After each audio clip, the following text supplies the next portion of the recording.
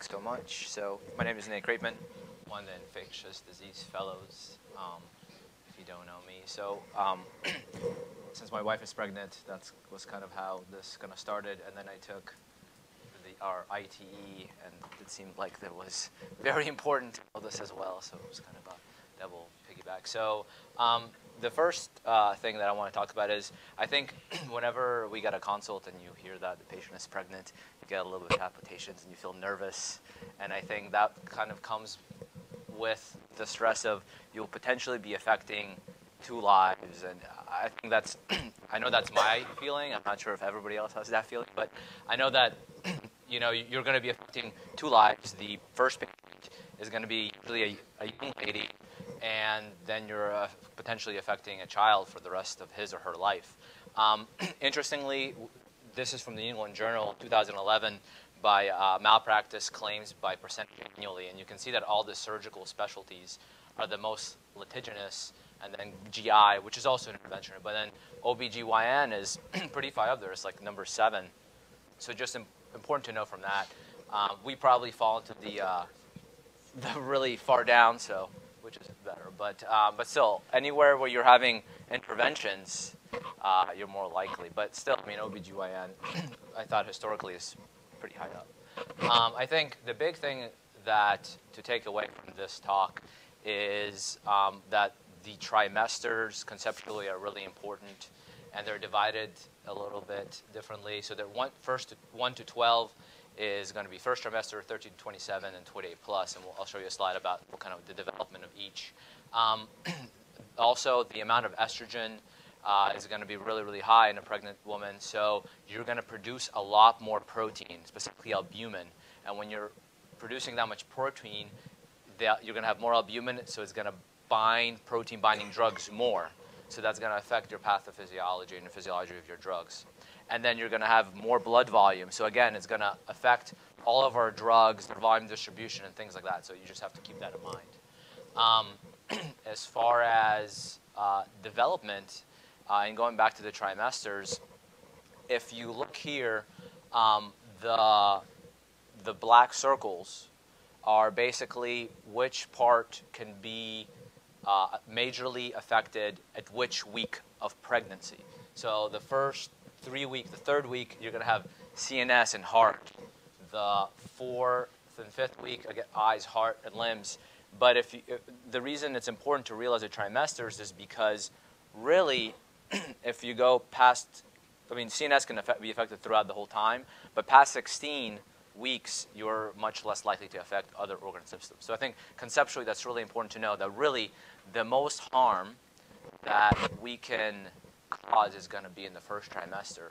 So all of our medications and all of our counseling is really important at the beginning. And the reason I bring up counseling is because if you think about it, especially with some of our HIV medications, if somebody's on Bactrim prior to conception because they're on PCP prophylaxis or something like that, you have to be cognizant of that because they're not going to realize they're pregnant until week like 8, and by then, if you would have caused damage, you would have already likely caused the problem. So I think that's really important to know.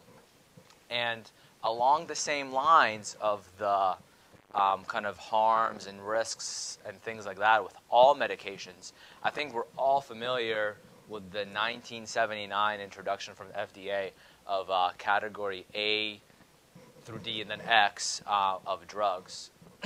If you look at this, this is the way historically all drugs were coming to market, had to have kind of this label. So A means that we have good studies. They didn't show that there was a risk in the first trimester. And again, specified at the first trimester because that's the time of the highest risk. Then category B, which are probably, I was just looking through things as I was going through, almost all of the drugs were class category B, is that we don't have great data. Animal data shows that it's probably okay. C is an interesting one. A lot of drugs are also classified there. That is basically animal studies showed some, but we don't have good data to prove that this harms in humans. So we sometimes use these drugs on a risk versus benefit kind of spectrum.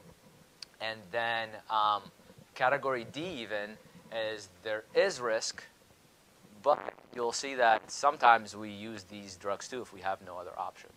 But and then X is we know it causes harm. Again, chemotherapy also it was category X, right? But in the right situation, sometimes it's going to have to be used. So this is the way I think we're all used to it. And then in 2015, all medicines were supposed to be changed over, actually, and supposed to happen by 2018, by June 29th. So the new expectation from the FDA for any new drugs coming to market is supposed to be going through pregnancy and lactation labeling final rule. So it's supposed to go, and I'll show you guys the format, and they're supposed to basically disclose all the studies and whether it's animal, human, or kind of whichever, and it's disclosing which data proves it. And they also provide you with a phone number or who to contact if you have been on that medicine or are planning to be on that medicine, because you're supposed to go into this drug registry so we can look at all the. This applies to all drugs that came to market after 2015. And after the presentation, I can show you guys kind of it's an FDA website, and you can see all the drugs that are on there. There's a lot of drugs on there. Unfortunately, I didn't see any antibiotics, but that's because that applies to things that came prior to 2001, June 29, 2001, and those are not subject to that rule. They are supposed to remove the category A through D, and are supposed to eventually transition, but they're kind of exempt. They're in this weird limbo system. So the way it's supposed to look, and I'll show you guys after, is basically they'll give you the registry, and they'll give you the risk. Right now, the letters are still there, but they're not supposed to be, just as a interesting aside. But they're there, and then they'll tell you the data that they're disclosing. Like if it was an animal models out of this many monkeys, rats, whatever they used, this was the effect that was seen. Or in human studies, this was what was seen. So they have to disclose the study. And then they mention the clinical context of when it may be used. Also, they added lactation, which is helpful to us because I think we sometimes get that question of, can I breastfeed with this medication? And again, the risks and the data. And then the new thing they added, kind of like I mentioned before, is for men and women of reproduction potential, kind of the risks and benefits and what should be assessed. I think that the other important thing to kind of note is that we all expect I know that when my wife was pregnant for the first time, I said, well, I expect my baby to be perfectly healthy, no problems, no complications throughout delivery, nothing will ever go wrong. And it never goes like that from the beginning, but we expect everything to be perfect. And looking at the data, so the CDC in Atlanta kind of keeps track of any malformations, major or minor. Is minor is a cleft palate, anything that they consider basically either genetic or minor or major structural defect. And if you look, the number is about 3%.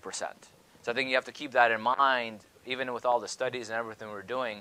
Sometimes, yes, we're going to blame the medicines, but some of that is, how much of that was really unavoidable is a genetic thing or something. All right, so come to case number 1. So a 22-year-old lady presented at 38 weeks gestation for routine follow-up. Her normal OB-GYN is out of town, so they get the cookbook of all the studies that they want to get. This is her first pregnancy. She's on the standard iron and folate. She's afebrile, asymptomatic, but her urine culture shows E. coli that is susceptible to ampicillin, nitrofurantoin, and Bactrim. So you're the person on call, and you can vote on your phone now, so I'll leave this up and we'll show the kind of number, what you guys voted. So you get called with this for essentially, a pregnant lady who doesn't have any urinary symptoms. So what would you do? Would you give her Bactrim, nitrofurantoin, ampicillin, monitor and treat if symptomatic? Call your ID pharmacist or call your attendant. All right, so we'll see. So most people said C. A few said B.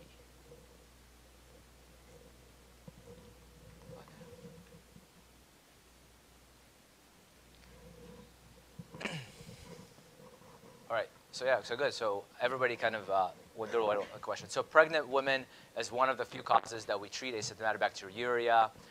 The reason it's important is because pregnant women, about 4 to 7% of them will have asymptomatic bacteriuria. It's associated with, it gave you a range between 20 to 40% increased risk of pyelonephritis, preterm labor, lower birth weights, and things like that. Some of the risk factors, which are interesting, were like lower socioeconomic status, diabetes, history of UTIs you kind of expect, increased age, and then increased parity and sexual activity.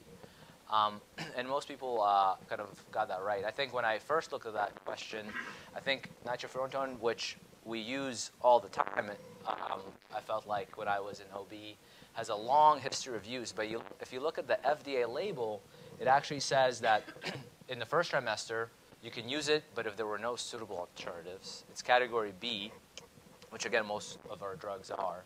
And it can be used in the first line in the second and third trimester, but there's been multiple studies. One of them was in Norway, which they looked at 180,000 births, and they saw that there was some less birth weights and some negative outcomes, nothing that was major, but that was a concern. And then a lot of some infants had more neonatal jaundice, which was clinically significant. And then some studies show that it can cause hemolytic anemia. So for that reason, actually, when you're close to term, you should try to avoid it if you're very close, because if you increase the bilirubin, there's a theoretical risk of cardicturus, so you want to avoid that. And then there was some other negative outcomes. So avoiding the first and near the end, which was interesting. Bactrim, I think we all knew to avoid in the first trimester because of folic acid inhibition and increased risk of neural tube defects. But also, you can actually use it in the second trimester if you want to. But you should also avoid it in the last part of pregnancy because it can also increase or hyperbilirubin. So you guys knew the correct answer, which was ampicillin. Ampicillin is safer. It has a higher risk of failure, as we know, where beta-lactams or penicillins are farther down the line to use for UTIs. So you actually should repeat a urine culture at about a week after. Somewhat controversial is also to obtain monthly urine cultures in these women. But those both are softer recommendations. There were like B recommendations from IDSA. All right, so kind of moving on to the next case. A 27-year-old lady presented to established care. She's 18 weeks pregnant and has newly diagnosed HIV on routine screening, which all of our pregnant ladies get, hepatitis, syphilis. She doesn't have any medical history, denies alcohol, tobacco, or drug use, no allergies. Her hepatitis surface B antibodies positive, antigen and core are negative, negative syphilis, negative urine culture, CD4 250, viral load 95,000, and negative HLA-B5701. So what would you do next for this person? Would you hold antiretrovirals until the baby is born and then start? Would you give no antiretrovirals but recommend a C-section and an AZT prior to delivery? Would you obtain genotype and then start abacavir, lamivudine, or raltegravir? Would you start abacavir, lamivudine, dolutegravir immediately? Would you give tenofovir, pirtobrutinib, raltegravir? Or would you give altegravir, cobicistat, pirtobrutinib, tenofovir?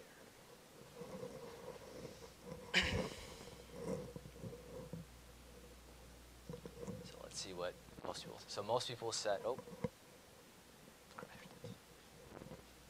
no.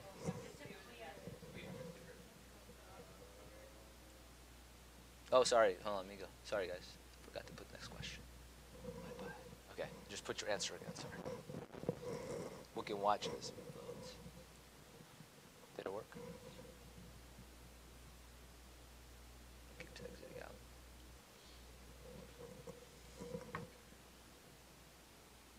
It's an encounter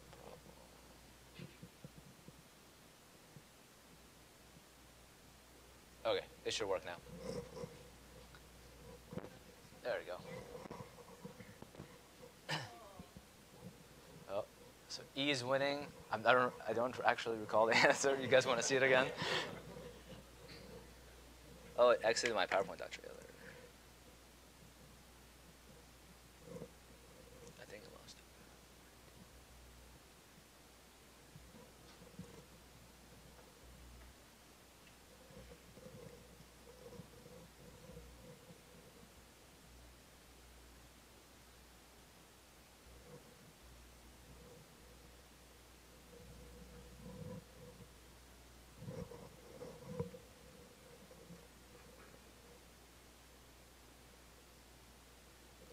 All right.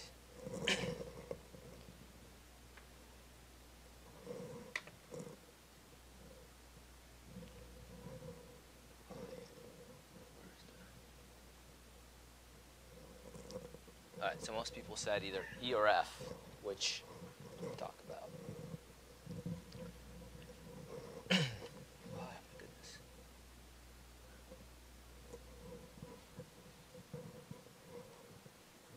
All right, so most people said either do tenofovir, emtricitabine, raltegravir, or Genvoya, essentially. So,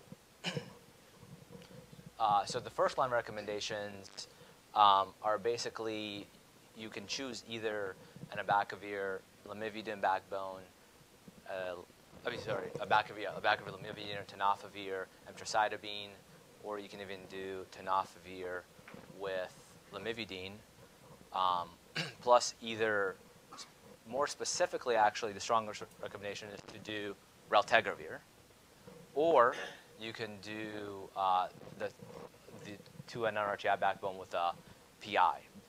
So the things that we do know is we should not use elotegravir or cobicistat, and that really comes from conceptually boosters in pregnancy, and that goes back to the concept of increased protein and then blood distribution. So boosters kind of work on the fact that you're going to boost these drug levels, but in pregnancy with more estrogen, albumin, and things like that, that doesn't necessarily hold true, and you'll actually have lower therapeutic levels. So that's important.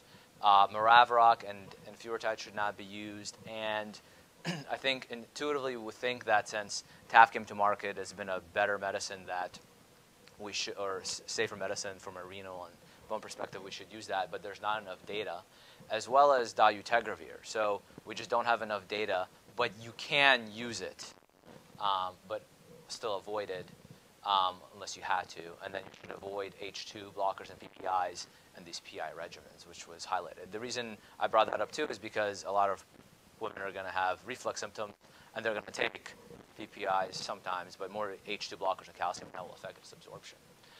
The other things to avoid for sure, because we know that they have toxicity risk, are cidavudine, diadenosine, and treatment dose ritonavir.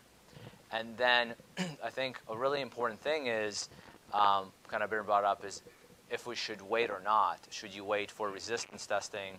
Should you wait for follow-up? And really the recommendation is you should not, because your goal is to reduce the viral load as fast as possible and as effectively as you can, so that you can reduce the risk of transmission. So if you look at it, the longer you wait, the higher risk. So if you look at the trimesters, for preconception, if you're diagnosed, you only have a 0.2%, but then you go to 0.4, 0.9, 2.2 as you're kind of progressing through trimesters, because you have less time to get them virally suppressed, essentially. So your goal is to get them down as fast as you can.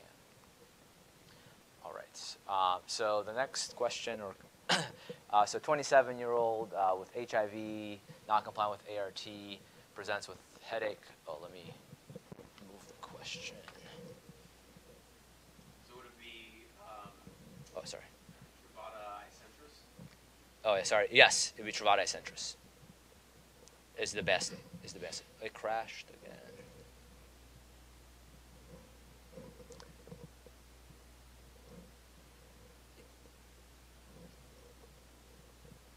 And that's from AIDS info. But yeah, the best answer there would have been Truvada centris. Yes. All right. I'll just abandon the voting. Yes. Yeah. So, and then the reason that's the best answer is because you don't want to use dolutegravir unless you had to, and then you cannot use Genvoya because of the cobicistat. You shouldn't hold ART, and then you don't need to wait for the resistance profile.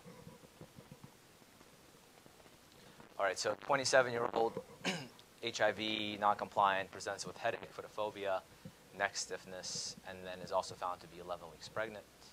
Febrile to 101, tachycardic to 110, BP 100 over 90, photophobia, CD4 of 20, viral load 100,000, normal LFTs, bullets 152, and CSF with cryptococcal antigen positive with a high opening pressure.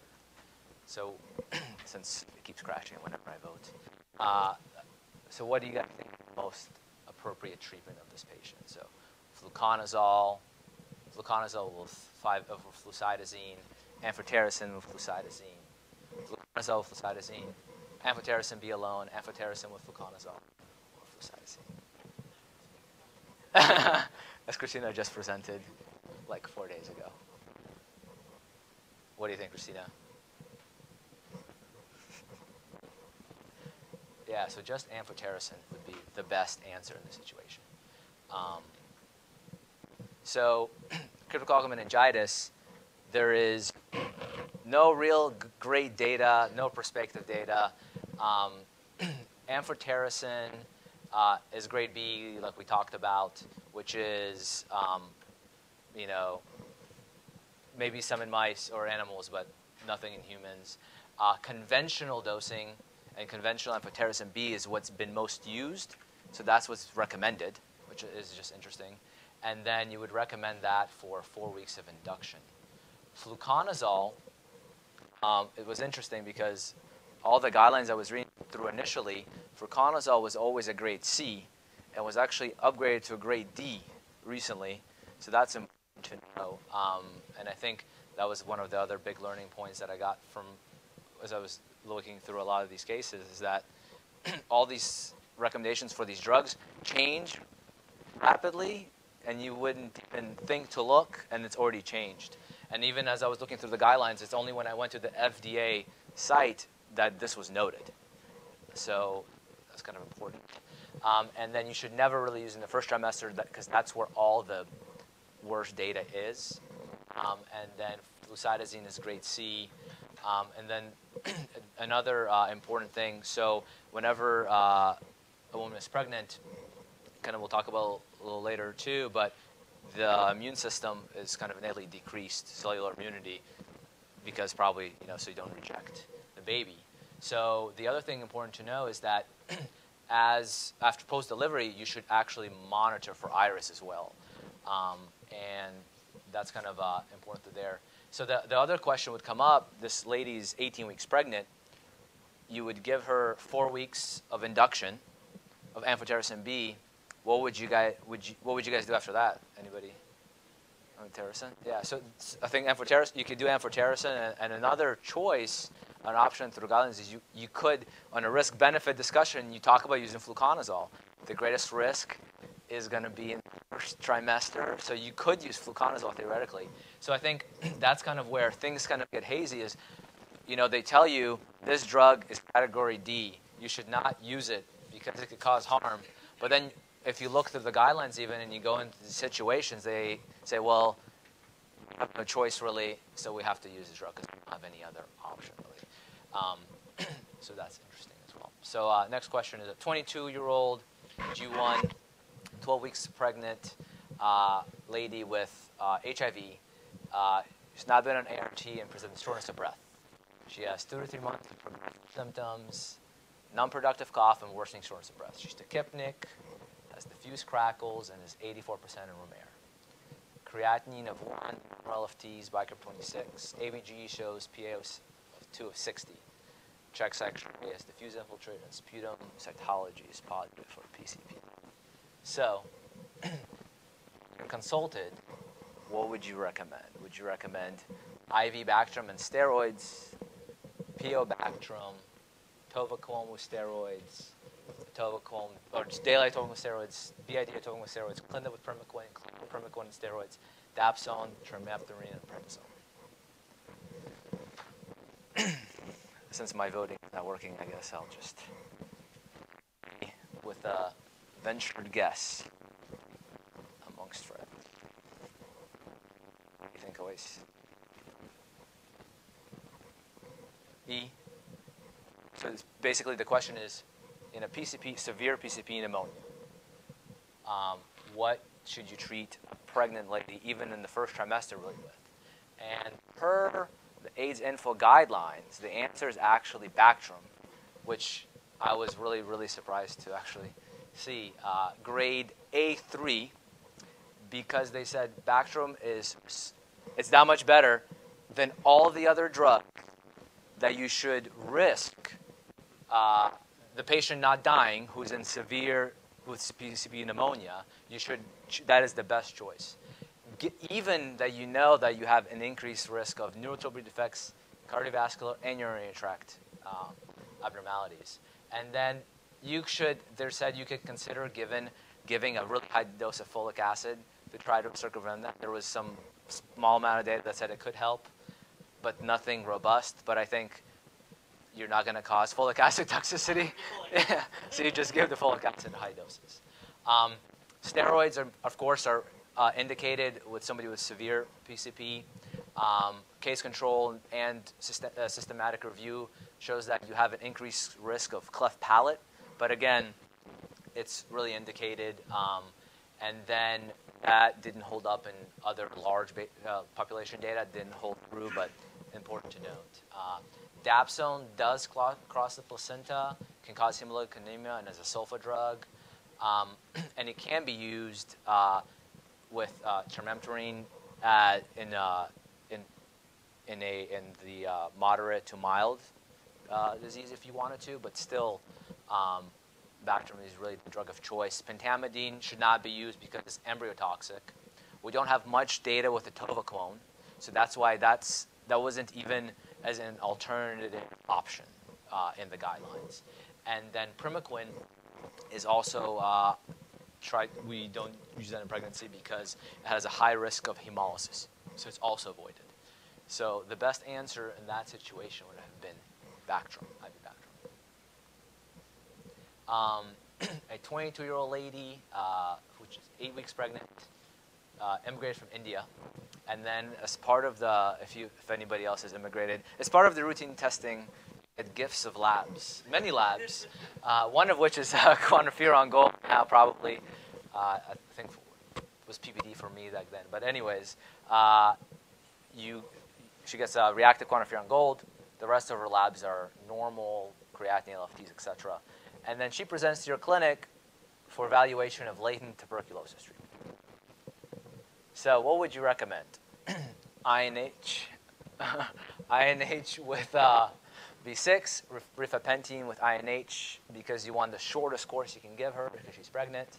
Would you just defer treatment until days after delivery, defer treatment until 3 months after delivery, give her rifampin, or call Dr. Casañas, which is probably what would be the person you call first? The fastest answer would be call Dr. Casañas.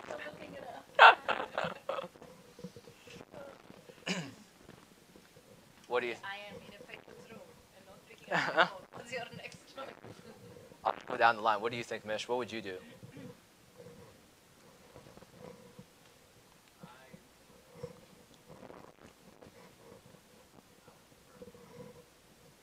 Would you wait for a couple of days? Would you wait for a couple of months? 3 months. Okay.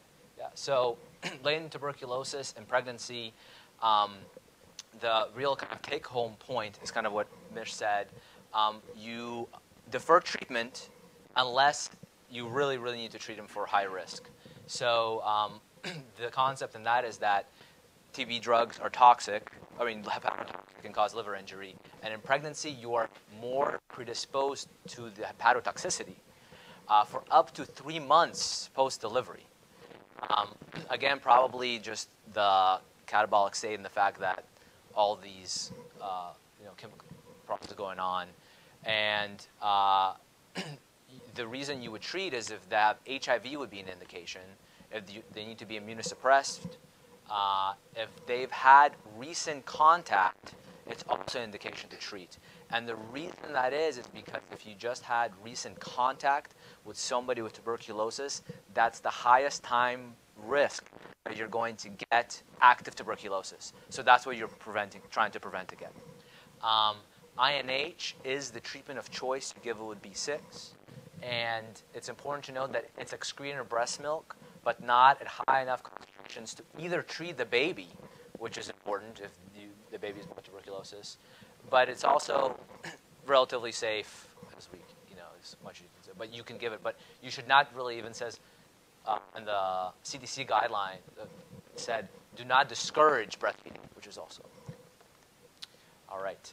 So along the same lines, not the same 22-year-old, but we'll say 22-year-old lady presents with hemoptysis, night sweats, fevers, productive cough, Tmax 99, heart rate 108, blood pressure 104/76, crackles on exam, AFB positive, MTV PCR positive, CBC CMP normal, and you see a cavitary lesion. So if you have a 22-year-old lady with active tuberculosis. So what would you do now? Rifampin, INH, PZA, and ethambutol, RIPE. Rifampin, INH, ethambutol. Whole treatment, 2 to 3 months postpartum. Rifampin, INH, ethambutol, and streptomycin. Rifampin, INH, ethambutol. Or, which is cannot, I'll give you this. F cannot be a wrong answer. Or you call Dr. Kusanias. Yeah, we'll say in the U.S. We'll say this is a U.S. born. Yeah. Anthony, I'll defer to you since I'm going in my little circle. Okay, agreed. Yeah, so you want treatment because you have a high risk of morbidity, right? Which ones are you debating between?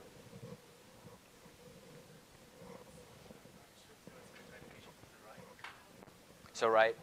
Yeah, so that's the question. That's right. So that's kind of the question. Are any of the components of RIPE teratogenic? And that is actually a complicated answer. So PZA is complicated. And the reason it is because WHO recommends it, but in the US, the CDC does not. So it really depends. That's why Dr. Montero actually asked, where are you treating this patient? Because in the United States, you don't want to use it. It's a grade C by the CDC. And looking even through the WHO and even the FDA, they said, well, there's not great data that it causes harm, it may cause harm, so we just don't use it. But the implication of that is that now you've bought this patient 9 months of treatment because you can't use the PZA. So that's conceptually important. Again, breastfeeding is not contraindicated. And it's interesting that it mentions don't discourage the patient from breastfeeding. So it's just interesting that's kind of the way they phrase it. Streptomycin had a noted 16% ototoxicity risk for the fetus, so that's why we don't do it. And then the correct answer, kind of like Anthony brought up, is you should treat because of higher morbidity. You can have a high risk of low birth weight, and the baby can be born with tuberculosis, which would also be less than ideal. But that's kind of basically they said that the risk of harm is greater than the risk of the medication side effect. How would you test the newborn? Oh, sure. So, and anybody. Yeah. It's actually for a newborn, it's a placenta. Oh. Yes, it's a Placenta is Dr. The placenta to pathology, and they slice it up and test it at different places. Because the newborn, you have to aspirate first. If it's brand new, just started breathing, and you want to start therapy as soon as possible. The placenta is what you want. So you test the placenta, and then importantly, kind of, whereas you can't use quantiferon in children. less than 4 because the IGRA is not specific for that. I've come across 2 deliveries 15 years ago. Delivery, active TV. Wow. The bigger issue was baby and mom bonding, not being able to bond because of that issue as well. Wow. I guess if the baby had tuberculosis, probably. Who knows? Yeah. There's no right answer. I don't think there's guidelines for that one. Isolation. Isolation, yeah. What were we going to say, Luis? All right, moving on from that. Next question is a 25-year-old lady, 22 weeks of gestation, presents because she needs to travel to Kenya next week for an emergency. Yeah. She has had a normal pregnancy with no problems. Her G6PD is normal. Her labs are normal. And she's referred to you, to Johanna, which is a perfect segue because Johanna has presented this. So which agent would you recommend for gift prophylaxis? Would you give atovaquone, proguanil, chloroquine, mefloquine, doxycycline, primaquine, or tell her, do not travel? So Johanna said mefloquine, which is the correct answer. So interestingly, in the CDC, before any drugs, the first thing it says is don't travel. That's the first thing it says. It says, tell them not to travel. But they're going to travel, so what's the next step? But that's the first recommendation, which is interesting. So the best drug is no drug. Mefloquine, its biggest downside is its neuropsychiatric side effects, but it's the safest medication to give during pregnancy for malaria prophylaxis. Atovaquone proguanil is category C, and like I said before, atovaquone, there's just not great data yet. Chloroquine, the reason you wouldn't want to use that is Kenya has higher incidence of chloroquine resistance, and then we don't want to use my favorite drug, which is doxycycline in pregnancy. And then primaquine, we talked about, you avoid because of high risk of hemolysis. So you correctly recommended the patient to take mefloquine, but she was concerned about the neuropsychiatric problems and that affected the baby, so she didn't take it. So now she presents with fever, chills, abdominal pains, hemoglobin of 7.6, platelets 105, LFTs 1.4, and 10% of her slides show this. Yeah. So what would you recommend for her to do? Would you recommend clindamycin and chloroquine? Treat her with mefloquine because she didn't take it. Call the malaria hotline, the CDC. There's a number. I'll show you that. Artesunate-based therapy, doxycycline with quinidine gluconate, artemer lumefantrine. Adam, I think you're the one up for that one. Well, we established that you probably shouldn't use chloroquine. Okay, fair. Gosh, doxycycline, she's still pregnant, I'd probably avoid. Okay, yeah, doxycycline you would want to avoid because of the pregnancy. Sure. You down to calling the CDC, mefloquine, artesunate, I like F, but I have no clue. Okay, fair enough. So there is a CDC hotline. So looking all this up, the CDC hotline, they'll give you the number, available 24 hours a day. So very important, very easy to kind of look.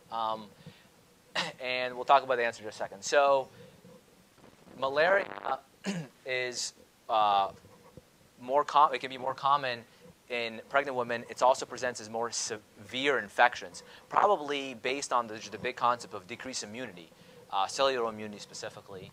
Also, they think that women hyperventilate, so they think because of the CO2 production that it attracts more mosquitoes. And then I can't remember which country this was, but they basically looked at pregnant women versus not pregnant women, and the mosquito nets had way more mosquitoes trapped in the pregnant woman nets than the non-pregnant woman nets. But I don't know how robust, how well designed the study was, but just so you know. P. falciparum is is the most likely to be the one diagnosed here, right? Because of the comma-shaped. And it's special because it can sequester in the intravenous space. They actually make specific antigens and antibodies, and they prefer the placenta. And the certain population that produces that antigen is the one that will be breed out. So that's important to know. And then pregnant women get more severe disease, and they're increased risk, again, conceptually in multiple different processes for severity of disease for 60 days post. Non-immune patients, so what I mean by that is that if you live in the United States and you traveled to a malaria endemic region, or you were in an area, even in the same country, that doesn't have a lot of malaria, and you go to an area with malaria, you're going to have a more severe disease because you don't have any baseline immunity, and then you haven't been exposed over and over, so you don't have antibodies. And HIV also has a worse outcome. It's associated with lower birth weights, high risk of miscarriage, preterm births. The recommendation, the first thing is you tell them, don't go there if you don't have to go there. I mean, that's, yeah. If you're native, there's, so again, this is kind of global health versus United States, kind of how we do things. So there are some recommendations to actually prophylax intermittently pregnant women in high to medium risk areas with, and you use the sulfadoxine and permethamine, and you do that 3 times during the pregnancy. And then treatment in pregnancy really depends on the severity, and that's kind of where we'll come to the answer kind of that question. So chloroquine and clindamycin is generally safe. If you have mild malaria, that's the first go-to regimen. Unfortunately, this patient had 10% parasitemia, signs of end organ damage, so have severe malaria. So for that, you would go to artemisinin-based regimens. Quinine can also be used.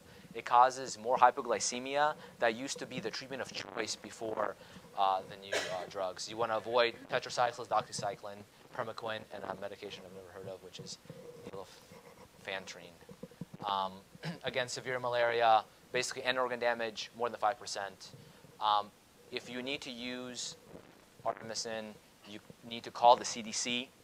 Based on an IND protocol, they will ship you the medications. Call the CDC. You have to get that through the CDC. And then, yes. It's IV, so you can only go through the CD. So they'll like helicopter, or they'll like ship it to you. We had to use it once. Yeah, it's a mess. It's a mess. And if it's uncomplicated, yeah, it's very easy to get it, right? Actually. Well, it was challenging. I think they really want to be convinced that the patient has a severe falciparum malaria to release the drug. Right. So you have to walk kind of those solutions, but they're very helpful in consulting.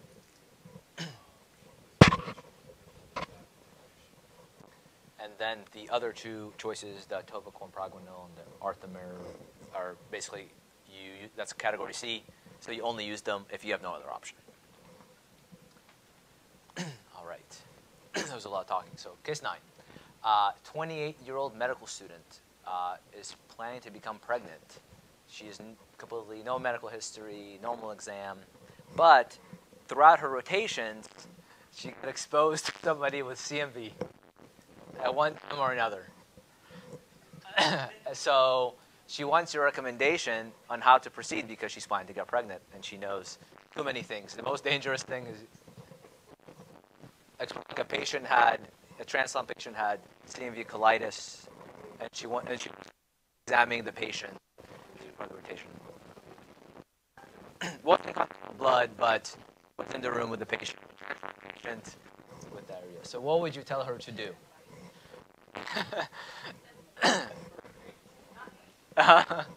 So would you treat with tenofovir? Would you treat it with tenofovir before pregnancy?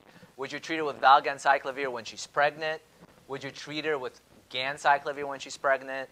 Would you get a baseline IgG, IgM now? Would you give hyperimmune globulin once she's pregnant, or is there no therapy you can give? So that tough question comes to Louise. Yes. She wants to get pregnant when all the viruses now. Yeah, pregnancy. And that's probably honestly the best answer out of kind of the options we have. Yeah. With confidence, but you have to say that with a lot of confidence. Then. Yeah. So the women who are at greatest risk are women caring for really young children in daycares, or if you were, I guess, a hospital worker exposed to body fluids and things like that, what Dr. Sam was alluding to, of CMV. And then the pregnant women who you should test are pregnant women, emphasize that, I should have put it in there, that have mono-like illness, or you get an ultrasound and it shows findings that are concerning, like calcification and things like that. Now, once you get, and you raise concern for this, you'll get the antibodies, which we'll talk about in a second, because that's a whole kind of bag of worms that you're going to open up. And the reason you get that is because your next step, depending on how you interpret that, is going to be an amniocentesis for the antibodies for the baby. And really, it's not because there's any therapy. Some people, there's some data that valganciclovir can cross the placenta because it concentrates there. But there is no data on any therapy. So I think that's important to just note as however you're pursuing this. Because really, you get an amniocentesis to see, is this baby going to have a torch? Are they going to have CMV and have other complicated problems? So really, supportive care. And then antiretrovirals could be used to decrease endocrine damage to the patient specifically, not to the fetus. And there's no data on how that reduces transmission. There was one study about hyperimmune globulin, which was published in JAMA, so I think it got people ramped up, but it wasn't proven in a different study. So there's no recommendation to really use that. Okay, so at the antibodies, you want to get IgM and IgG. And no matter how you really get them at first, if you're really concerned, what you're going to have to get next is get to a subspecialized lab. And it actually said in the guidelines, it recommended against getting it through like a commercial lab. You should get a specialized lab, because then you're going to look at the avidity of the IgG. And based on that, so if the case you would think you would be most concerned about is the positive IgM and a negative IgG, but then you have to look at the avidity of it. So if there's no, because that could be a false positive, so then you repeat it to see. And then if you have an IgM and IgG both positive, that avidity will kind of help differentiate those things for you. Again, really the best answer for that would be there's no great data of what to do. And then Garo stepped away from his question, so I guess we'll move back there. But a 22-year-old lady, 24 weeks pregnant, presents to you with positive RPR. She reports 2 male partners, 1 recently treated for syphilis. She was given ceftriaxone. She says that she's had ceftriaxone in the past as part of her STD treatment, but also got penicillin and had anaphylaxis. So she really, really doesn't want to try the penicillin, but she wants it. But she could. So, Shaila, what do you think? What would you do for this lady? Would you treat her with penicillin, treat her with ceftriaxone, give her doxy, treat her with azithral, or call Dr. Tony and do that?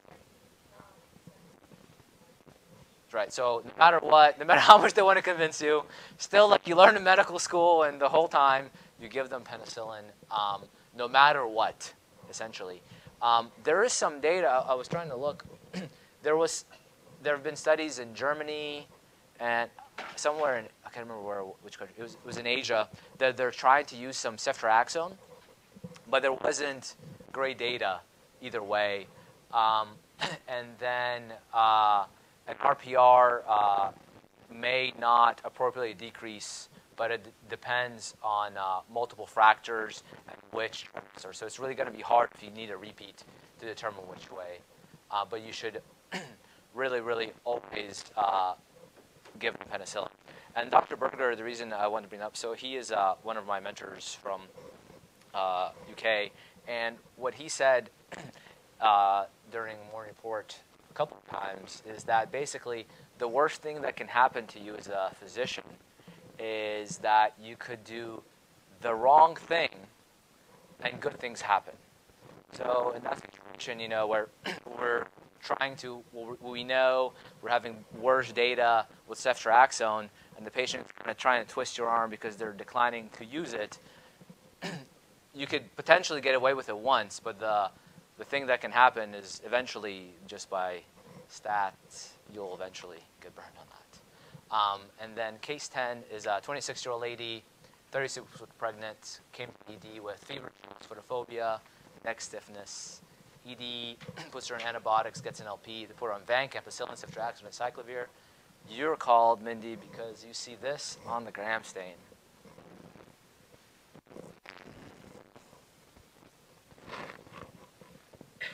So, based on that gram stain, how would you change your antibiotics? Or would you give her Vanc, ceftriaxone, ampicillin, Vanc, Mirum, ampicillin alone, ampicillin plus gentamicin, vancomycin, and Rocephin, vancomycin, and Cephin?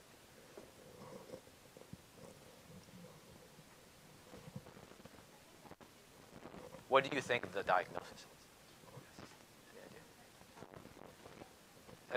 is? It's a ROD, gram-positive ROD.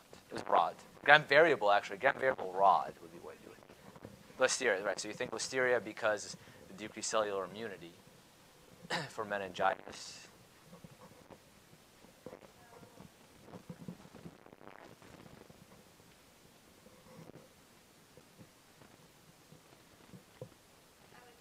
See, ampicillin. So ampicillin alone, I think, is definitely part of the gamut.